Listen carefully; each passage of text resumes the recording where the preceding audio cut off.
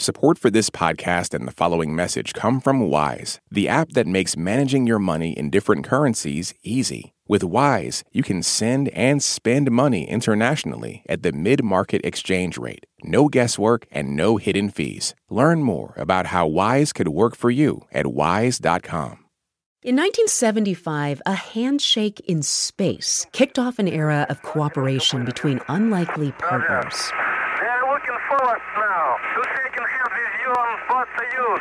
That's a Soviet cosmonaut greeting American astronauts on the Apollo-Soyuz mission, when spacecraft from the Soviet Union and the U.S. docked in orbit.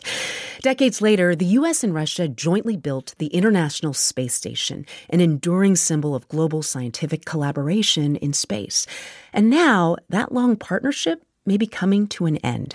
Russia announced last week that it is planning to quit the program after 2024. Retired Air Force Colonel and NASA astronaut Terry Virts has commanded the ISS and spent over 7 months in space. He joins us now. Welcome. Thanks so much for having me, Elsa. Well, thanks for being with us. First, can I just ask you, what was it like working with Russian cosmonauts during your time on the ISS? You know, it was one of the highlights of my time in space. I tried to really have us be one crew. I didn't want the American segment and the Russian segment and not to see each other. So at night, I would take my dinner, put it in a Ziploc bag, and float down the Russian segment. And we had a great time. We listened to the radio. They told jokes. They taught me a lot of Russian words that I didn't learn in class. And they called it the cultural program. And you know, I've maintained a friendship with them, and it was probably my proudest accomplishment at NASA was keeping that crew together during 2015 when we were in space during Crimea and the Civil War and the sanctions and everything. You mentioned Crimea. Did that conflict in any way affect your relationship with your Russian crewmates? You know, we would acknowledge it when we would finish a training program, and the Russians kind of do things right. They would have a toasting session after the training was finished. We would say, look, politics is politics. We're going to just focus on our mission. There was a lot of angst and conflict between America and Russia, and yet the space station was the one place, it was the one and only place. You could count on one finger the number of good international relations between the West and Russia, and that was the space station. Wow, the space station was literally above the fray. Literally and figuratively. I understand that the space station was designed specifically to be interdependent on each country's components, like the satellite needs Russian rockets.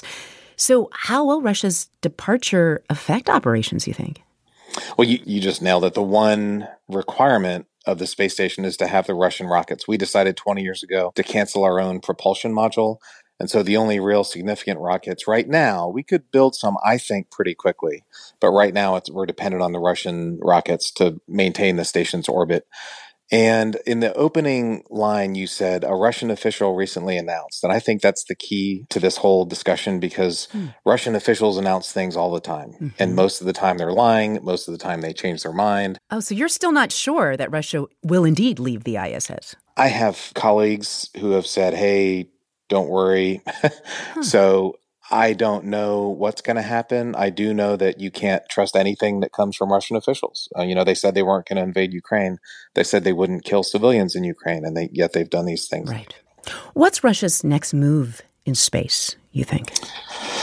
They just don't have a lot of options. Either they kind of put their tail between their legs and say, we didn't really mean that. What we meant was blah, blah, blah. And they'll kind of just try and stay on the ISS.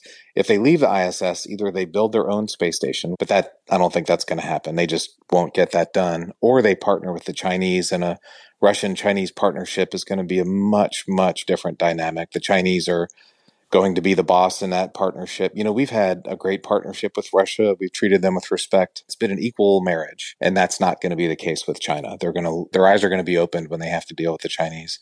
So they're in a corner. Yeah. It sounds like you think collaboration in space, or the opportunity for collaboration in space, is a powerful diplomatic tool. I would love to continue cooperating with the Russians. I have a lot of great friends in the Russian space program. But I think for that to happen, they need to leave Ukraine and pay for the damage they've done in Ukraine. What we're doing right now by actively engaging with the Russians in space exploration, it's the equivalent of let's have an expedition to the Arctic in 1941 with Germany. And I don't think that's good. We don't allow the Chinese on the space station because of their egregious human rights records and I don't know why we're promoting and growing our cooperation with Putin when he's starting war in Europe. Retired Air Force Colonel and NASA astronaut Terry Virts, thank you very much for your time today. Thanks for having me on.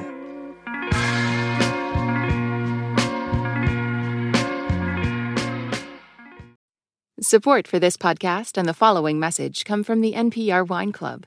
NPR Wine Club members have contributed over $1.5 million to helping create a more informed public. Be 21. Join the charge at nprwineclub.org/podcast.